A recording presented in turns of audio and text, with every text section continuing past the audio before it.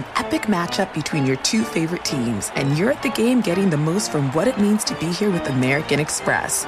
You breeze through the card member entrance, stop by the lounge. Now it's almost tip-off, and everyone's already on their feet. This is gonna be good.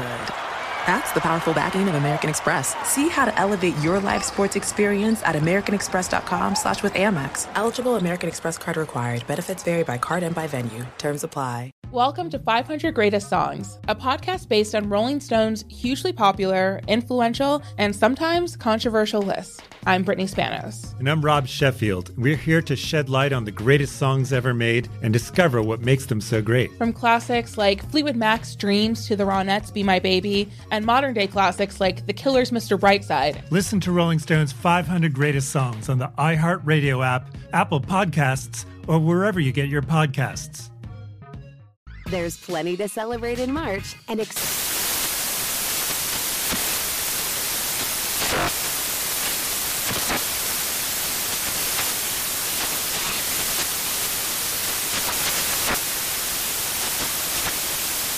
Craft Month with the perfect pizza at home class from Craftsy. And anytime is right to listen to iHeartRadio's iHeartCountry Radio. Discover more shows and movies for free.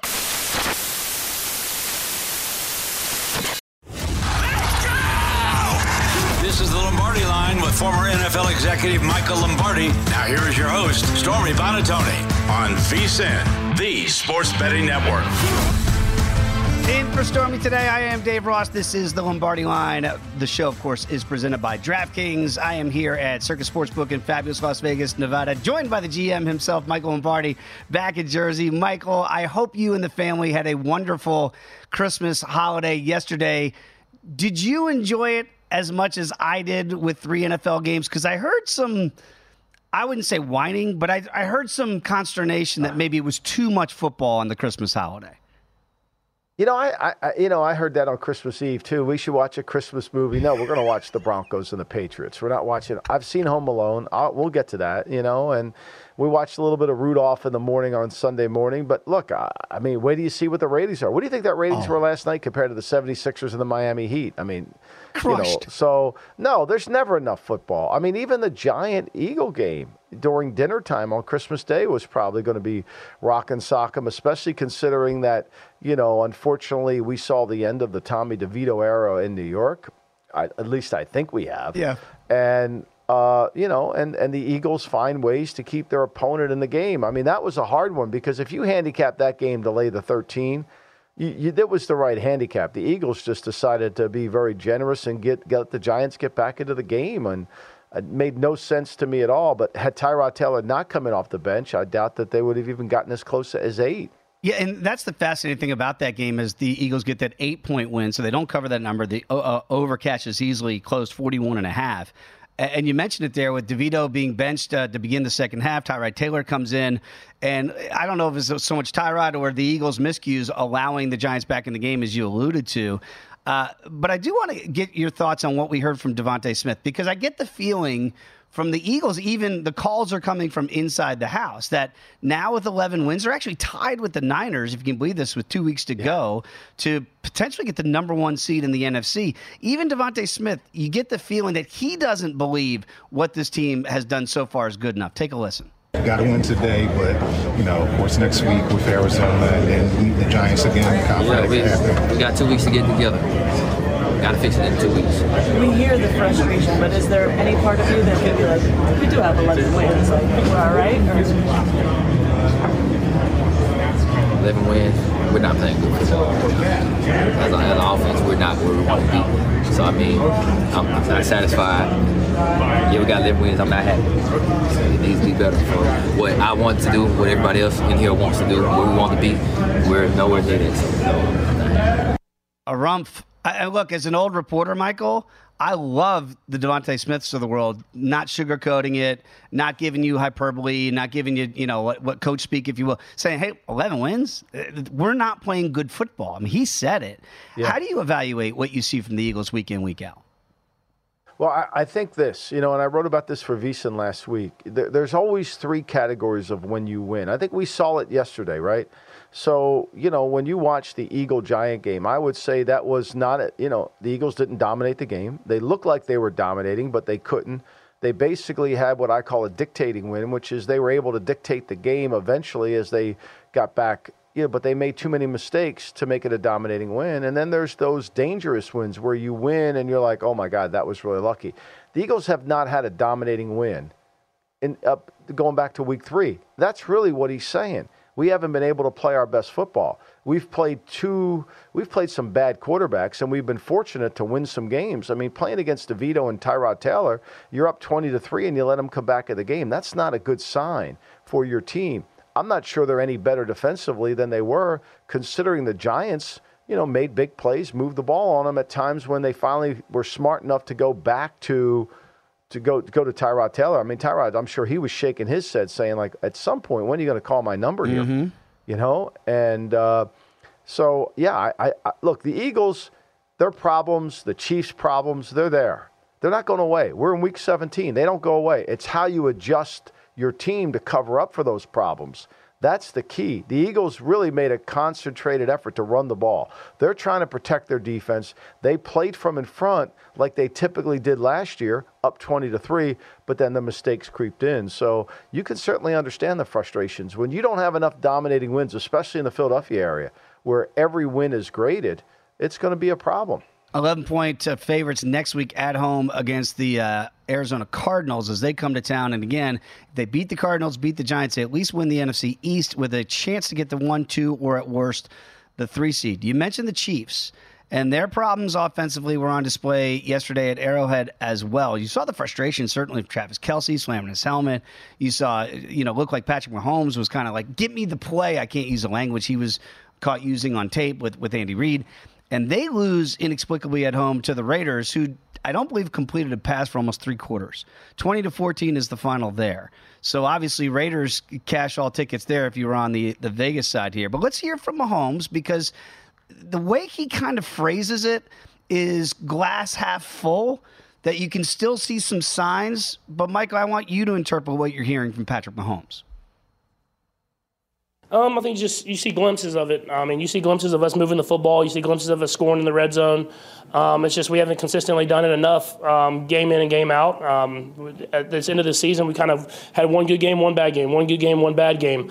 But we have to be more consistent, because when you get to the playoffs, you have to string some together. And so I think our focus this week is how can we be better against Cincinnati, and how can we find a way to beat a good football team.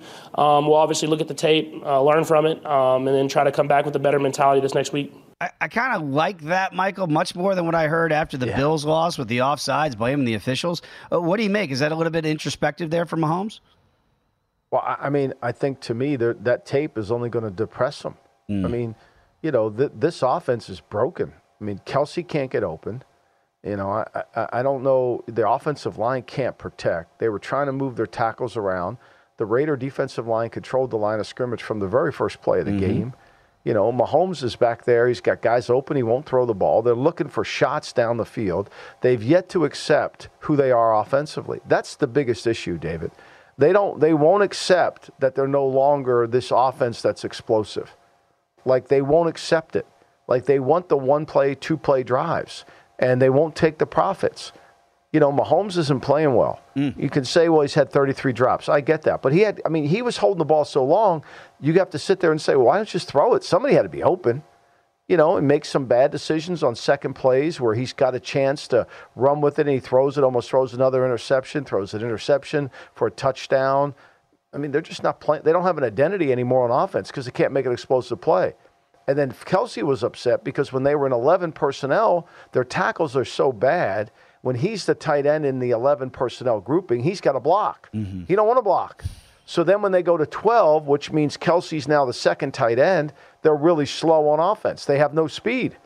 So they're kind of betwixt and between. And so they have to change their mindset. I've been saying this for 6 weeks. We have to change our mindset. They're not winning games 48-10. They're not that explosive anymore. They've got to methodically move the ball down the field, and he's got to be able to take the profits and convert first downs as opposed to thinking we're going to score in 2 plays. I'm still stunned when you see Aiden O'Connell's numbers, 9 of 21, 62 yards, and did not complete a pass after the first quarter, and you win in Arrowhead. And then I heard Antonio Pierce afterward, and he used 3 phrases that really caught my eye. He said, what did we talk about? We talked about ill intent, we talked about violence, and we talked about physicality. Those might be on stanchions in the NFL of what not to do. Like, the league must hate that when they hear that. But that's old school mentality of Antonio Pierce. They feel like they've got an identity. I mean, they lose 3-0 to the Vikings a couple weeks ago, and they lose a game by giving up a field goal. I mean, has AP, in your eyes, earned this job next year? I know Mark Davis's eyes are the only ones that really matter. Yeah, well, I mean, I think Patrick Graham's done a remarkable job defensively. I mean, look at what they've done. I mean, defensively, they've been very good. Going back to the Miami game, where they held Miami to 20 points, they've turned the ball over.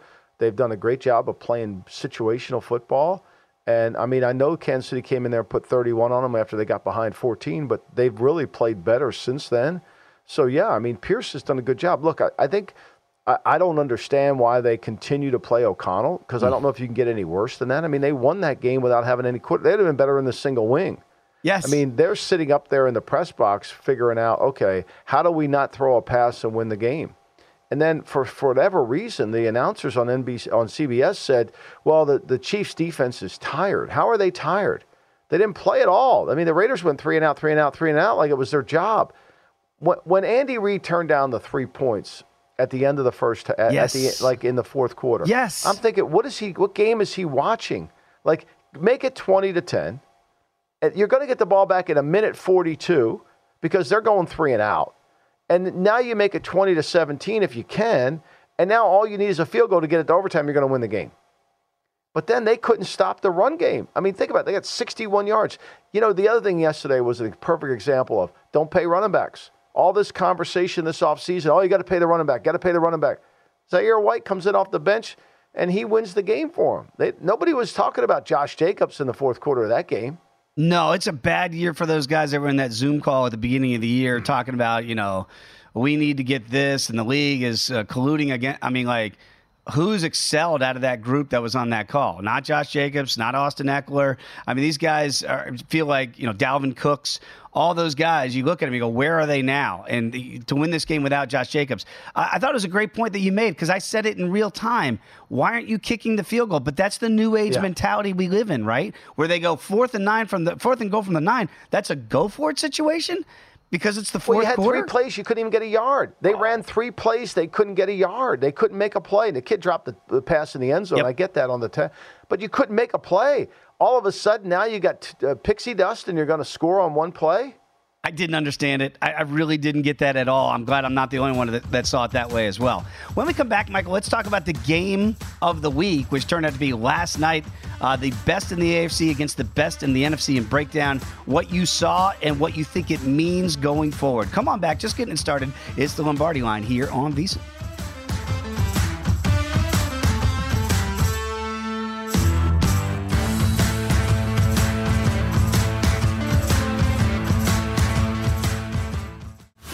This is the Lombardi Line with former NFL executive Michael Lombardi. Now here is your host, Stormy Bonatoni, on VSiN, the Sports Betting Network.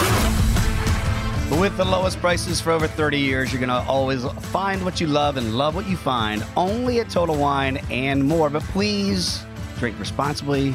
Please be 21 or older. No fake IDs, people. Okay? Back with Michael Lombardi. Michael, are you a red wine guy or an eggnog guy on Christmas Day? Will you get into those spirits? Not so much the eggnog, but I'm certainly a red wine guy. That's certainly a good thing to have, and a Jack Daniel's guy. That's always good. You can't have a holiday without a little bit of cheer, David. Come on now, you got to have a little holiday cheer with you. I had a little bit of that eggnog. I put a little something in there too. Pretty darn good. There you go. I might say. I think we were all anticipating the last game on Christmas night last night, and obviously we understood the implications of it when you had the best in the AFC against the best in the NFC, button heads there in Santa Clara. I was surprised all week. I don't know if you are, Michael, that everybody's like, Niners are healthy. They're going to run roughshod over the Ravens. And I was like, I don't quite see it that way. But I don't know that many saw it the other way. Did you see a pummeling coming by the hands of the Ravens against the Niners? No, but I thought the line was really ridiculous. I thought it was the greatest thing that John Harbaugh could have asked for. And you can read all the comments today how happy they were about it. Like, to consider them a 6-point dog, after they've played so well, have had the lead in so many games in the fourth quarter. Lamar Jackson's an MVP candidate. Look, Lamar is the perfect player to play against a pass rush because as great as the 49ers are up front, and they're good, is they can't really pin their ears back against Lamar because they're scared to death he's going to take off and run. And if they go past the quarterback, it could be a 30-yard gain. And so you have to have a controlled rush against Lamar, which is not the 49ers style, right? They want to get up the field. And so it was always going to be Lamar was going to neutralize their rush just by his presence, just by his ability. And then he was able, once he kind of got into the game and the rhythm and the beats of the game, he was able to execute and connect to the receivers. And they've got skilled players who can run with it after the catch. Thought their offensive line did a great job. They were in 7-man protections, 5-man. They mixed it up really well. I didn't think the outcome was going to be like this, but I thought it would be a close game. And I said this on the show on Sunday with Stormy, that if it's close in the fourth, the Ravens will win it. Because we know Kyle Shanahan's like 1-37 with 3 or more points going into the fourth. And now he's 0-38 when trailing by 8 or more points. Yeah. This is not a come-from-behind team. Yeah, well, that is clearly on display. Sam Darnold comes in for Brock Purdy, who had a dismal night in Santa Clara for sure. And you know what is interesting to me, Michael? You heard it pregame, you heard it all week from the Ravens, and then you heard it after the game. They're talking to the safety on Sunday Night Football, and they're like, yeah, we knew we were underdogs. I think it was 5.5. They might not have the terminology down, but they know the line. Yeah. And this is such a new day and age where we've embraced gambling, certainly from an NFL standpoint. Could you ever imagine in your days as a GM where you're talking openly about the point spread as motivation for the underdog? Well, I think we've always known about the dog. Oh, they're going to beat us. They're the better team. They're perceived to be the better team because before gambling, we always had power rankings and everybody had it. Look at Lamar Jackson at his press conference. He went after Pro Football Talk. He did He called him Mike Flores. I think he called him Flores. Went right after Florio. Of course, Florio retreated like a good, a bad army. He, oh yeah, he's right. I shouldn't have said what I said. I mean, like seriously. So, we were always aware of who's favorite, who's the better team, who's the perceived better, who's the public think is better. And so coaches have this goes back, I'm sure, to George Halas days where they used that. But this is a little different because there's so much data now. I mean, Lamar Jackson was his biggest underdog in his career was in 2018 when he played against the Chiefs. He was a 6.5-point dog in that game. He lost 27-24. Now, he was a 5.5-point dog in this game, but it went to 6. David, it was 6 on Sunday. Yep. On Monday. I mean, it was 6 all overs. And he won that one outright. And then against Kansas City in 19, he was a 4.5-point dog, and he ended up losing by 5. So when you get the Ravens as a dog, Lamar Jackson's 19.5 ATS as a dog since 2018. I mean, as a favorite, he's not as good. Right. But as a dog, they're really good. And this is a team that has played from in front all year. We know the Niners have to play from in front. We know that. That's who they are. That's why I read that stat about Kyle and his offense every year. Because they have no drop-back pass game, and if they get behind, they can't catch up. They just don't have it. Yeah. Because here's the other reason I think you have to understand. Because when they have to play catch-up, they can't play positionless football. Okay? So Debo now has to be an outside receiver. Well, that's not really Debo's strength. He's a tremendous player. But he's a role player. In the role that he fits in, it's perfect for him. Same thing with McCaffrey. He's a role player, and he fits the role. When the roles change and we got to play catch-up, you can't run the roles anymore, right? So that becomes the issue, and that's why they can't really play catch-up. Brock Purdy had a night to forget, not once, not twice, not thrice. 4 times he gets picked. He talked about it after the game. Darnold comes in, kind of leads this late charge, but then they get it first and goal at the 1 and can't score. Ultimately, a 5th pick ends this one. But here's what Brock, who, by the way, was the favorite to win MVP, and now he's a longer shot, much longer shot, after what we saw transpire last night. Let's hear from Brock.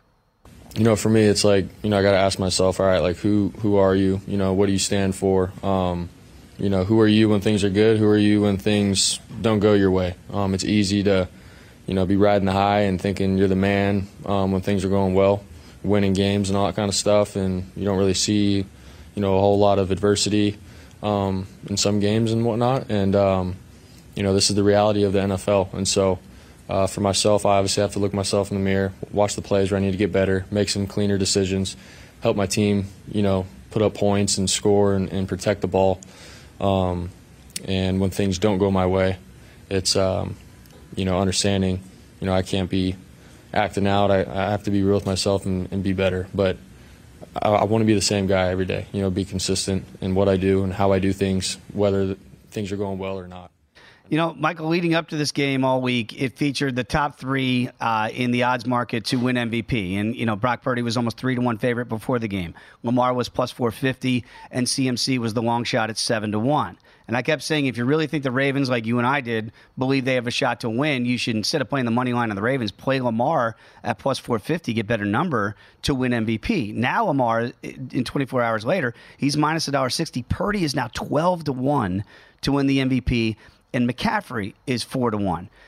Do you see it that way? They don't want to give. They didn't want to give it to Purdy. Let's be clear. No, there's a movement. There's an anti-Purdy movement out there for some reason. I said this on the show on Sunday.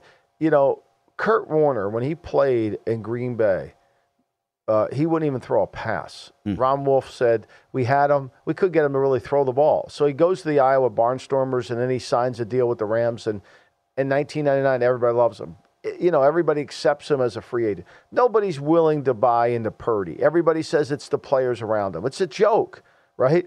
1 minute it's the players around you. The next minute Mahomes has no players.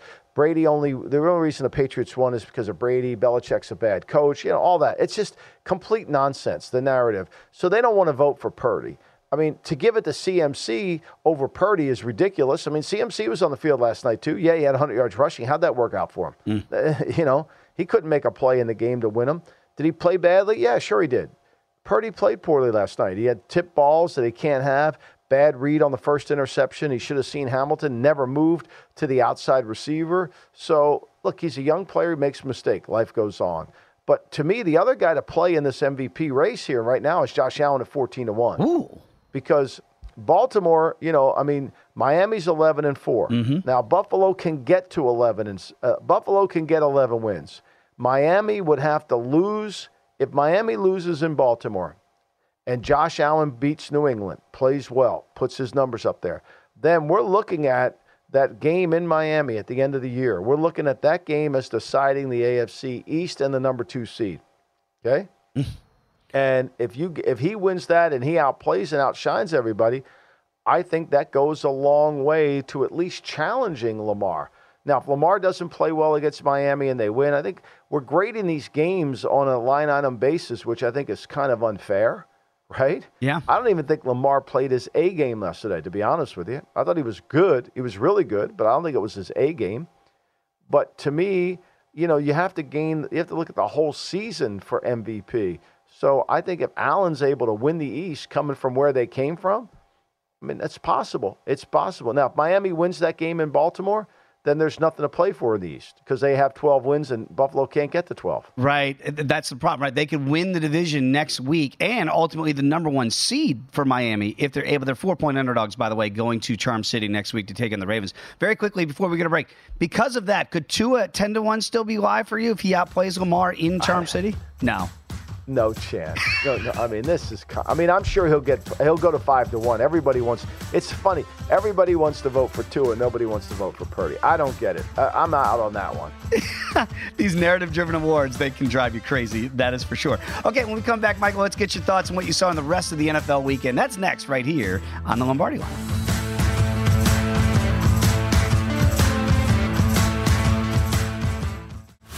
This is the Lombardi Line with former NFL executive Michael Lombardi. Now here is your host, Stormy Buonantony, on VSiN, the Sports Betting Network. Looking to bet smarter? Than VSiN has the perfect holiday gift for you. Sign up for our holiday special today. Get VSiN Pro access to everything we do from now through May 1st for just $79. Sign up today. Get unlimited access to daily best bets, exclusive betting splits, premium analysis, 24/7 video, plus all of our betting guides, best bets for all of our college bowl games, the Super Bowl, and even, can you believe it, March Madness, right around the corner. Don't miss out on this limited time holiday offer, so visit VSiN.com/subscribe to sign up for our holiday special now. That's VSIN.com/subscribe. Back alongside Michael Lombardi, I am Dave Ross. It is always a pleasure to catch up with Michael. I told you before the show, Michael, it's like cathartic for me to be able to sit in for Stormy and talk 2 hours of football with you because I get to pick your brain on what you saw. What I've seen from the Jaguars, oof. Oh, boy. Oh, my goodness. 4 in a row, and yet I think I saw the percentage today. It's still like over 80 percentile chance that they win the division with 4 straight losses, which is rather remarkable.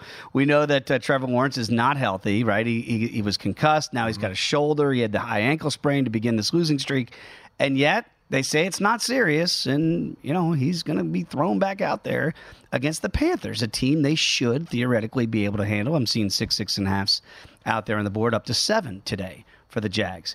What do you make of what's going on in Jacksonville? Because I think this is a division we just all wrote off as done.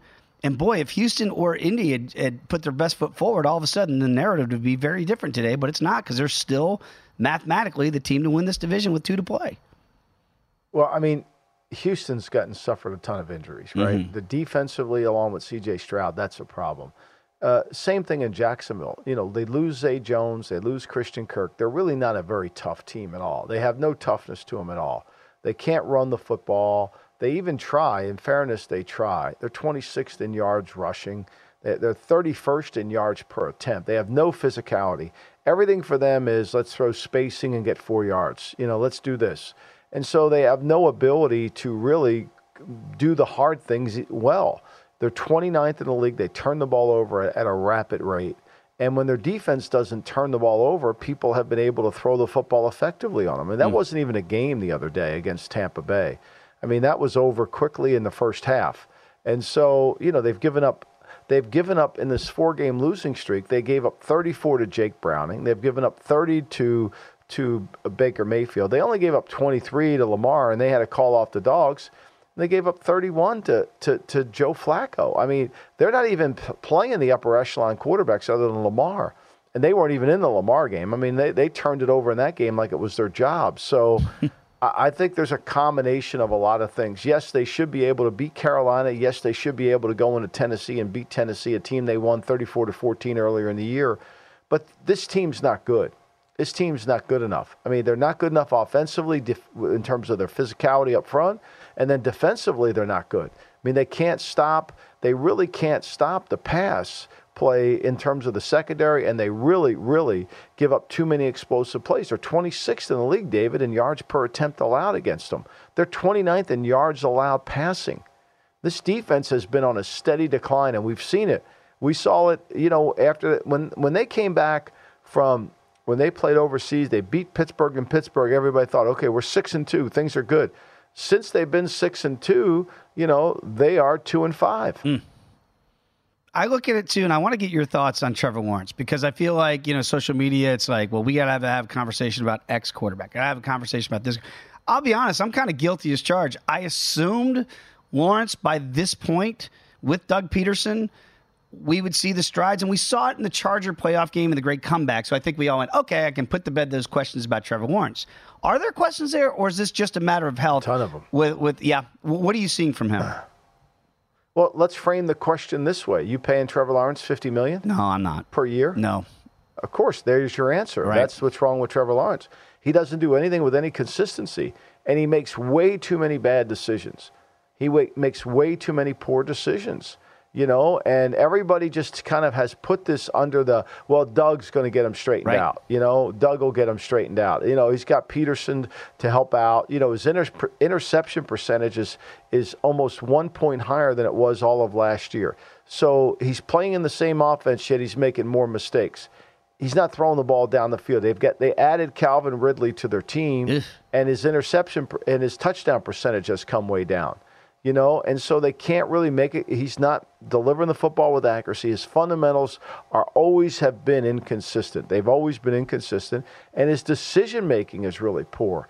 And a lot of this I put on Peterson because Trevor Lawrence isn't carrying any team. He's not. They have to have a better offensive line. They've got to be more physical. They got to stop being in shotgun all the time and run the ball a little bit.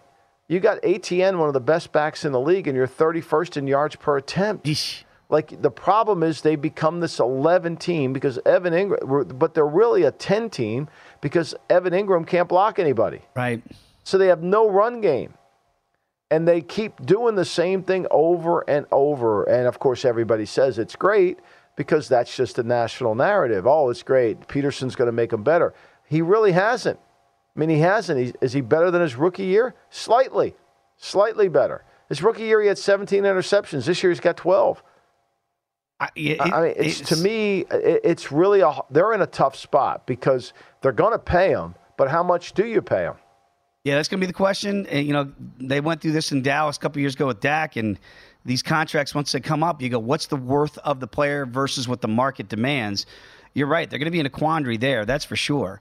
I want to stay in the division. I want to look at the Colts and get your thoughts on them because they kind of laid an egg against Atlanta, got dominated by the Falcon defense, only put 10 points up on the board. They're 3-point favorites next week against the Raiders, and obviously if they win their last two, you see what the Jaguars do. The Jaguars have a very favorable schedule, as we mentioned. They can't win the division if they're tied with Jacksonville because Jacksonville beat them twice. What do you make of this Colts team going forward? Well, look, the Colts have been horrendous on defense all year. I was on Atlanta this week only because Atlanta was playing at home, and they're usually much better at home. Mm-hmm. And the Colts are not good on the road. I mean, the Colts are not a good road team. They go into Cincinnati against a really bad Cincinnati defense, right? We talk about Jake Browning and the Cincinnati offense missing Chase. Cincinnati's defenses, they stink on defense. They can't rush, and then they lose DJ Reader, which really hurts them. They give up, the Colts can't move the ball, and they score 14 against them. They win an overtime game against Tennessee, kind of fortunate, but they blocked 2 punts in that game, remember? Right? They're not a good road team, the Colts. So when they went down to Atlanta, what Atlanta did to them is they blitzed inside. They did exactly the same game plan that Jacksonville did against Minshew from week 5 of the season. They attacked him inside out. They stopped the zone. They got into fronts where it was going to be hard to run the football, and they put the burden of responsibility on the Colts receivers who aren't good enough, right? They don't have Pittman, and then the other guys can't carry. And so now he's got to hold the ball. He's getting pressure, making mistakes. The Colts are a bad playoff team if they make it. They're just not good enough on defense. And they've gone down this road. Remember, this offseason, the reason they hired Steichen was because you had to keep Gus Bradley. Right. You got to keep Gus Bradley. Bradley's the best, and their defense is horrendous. Their defense can't get control of the game. They can't stop anybody when they have to stop somebody. Atlanta went up and down the field on them. 406 yards, 220 yards passing, 177 rushing. And this is an 8-man front team that's supposed to stop the run. But the Titans ran for 177 against them. The Bucs, who don't even want to run the ball, they ran for 125 against them. Yeah, I look at it and I go, there's going to be some teams that get in. If the Colts do, in fact, get in, they go, boy, they might be easy outs in the postseason. Another one in the NFC that you might feel similarly about could be the Skull guys up there with the Skull chant in Minnesota, the Purple People Eaters. Nick Mullins, not a good day in a game that ended up being winnable against Detroit. Now they got a big one against Green Bay, which could be a Wes Reynolds, last man standing, loser leaves town match here, Green Bay and Minnesota. They don't know if they're going to stick with Mullins. They might go to the rookie at BYU and Jaron Hall. I don't think they're going to go back to Josh Dobbs. What do you do? I've seen enough of Mullen. Mullen just is a turnover machine. And if he didn't have some of the great receivers that he had, he would be, he would be even worse. I mean, Jefferson, they intercept balls that are tended to be intercepted by the defense. Yeah. They make incredible plays. I mean, I've seen enough of Mullen. Like, all week, I don't know what you were doing, what you had heard all week long, David, but all week long, all I heard were the pros are all over Minnesota. Line was at 3.5. It went to 3. Then it closed. I think it closed at 2.5 on Sunday. Mm-hmm. Everybody was on Minnesota. Minnesota, pro money coming in on Minnesota. And I kept saying in my notes to myself, there's no way I'm taking Minnesota with Nick Mullins. There's no way. I mean, I love Flores to pressure Goff, but I also know that Nick Mullen's going to give him a chance. I'm with you. I was on the Detroit side. I didn't understand it. And look, to Minnesota's credit, they were still in it and had a chance late because Detroit just tried to give this thing away kind of like the Eagles did against the Giants. And luckily, those for you and I, those tickets for Detroit still cashed. It did close 2.5 there. Minnesota, man, like I love what Brian Flores is doing defensively, heating up the other quarterbacks, but offensively, they got issues now. Hawkinson went out. Addison, the rookie at SC, he went out. This game against Green Bay is going to be very dicey for them to round out Week 17. And I do think if Green Bay can get a semblance of defense, something we can talk about later on in the show, could be a very winnable game for Green Bay on the road. To that point, let's come back and talk meaningless or meaningful next on the Lombardi Line.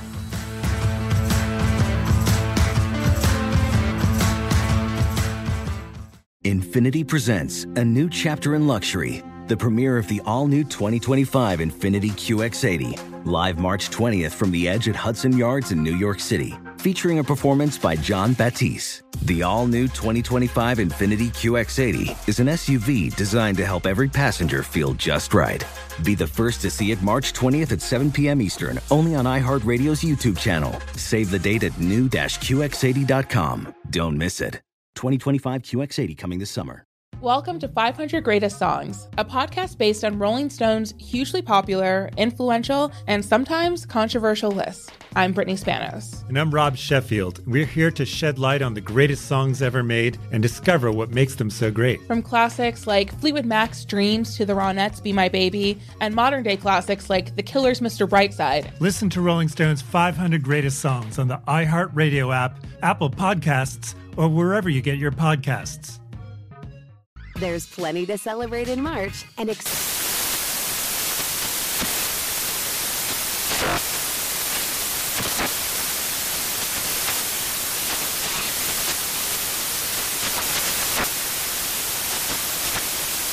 National Craft Month with the perfect pizza at home class from Craftsy. And anytime is right to listen to iHeartRadio's iHeart Country Radio. Discover more shows and movies for free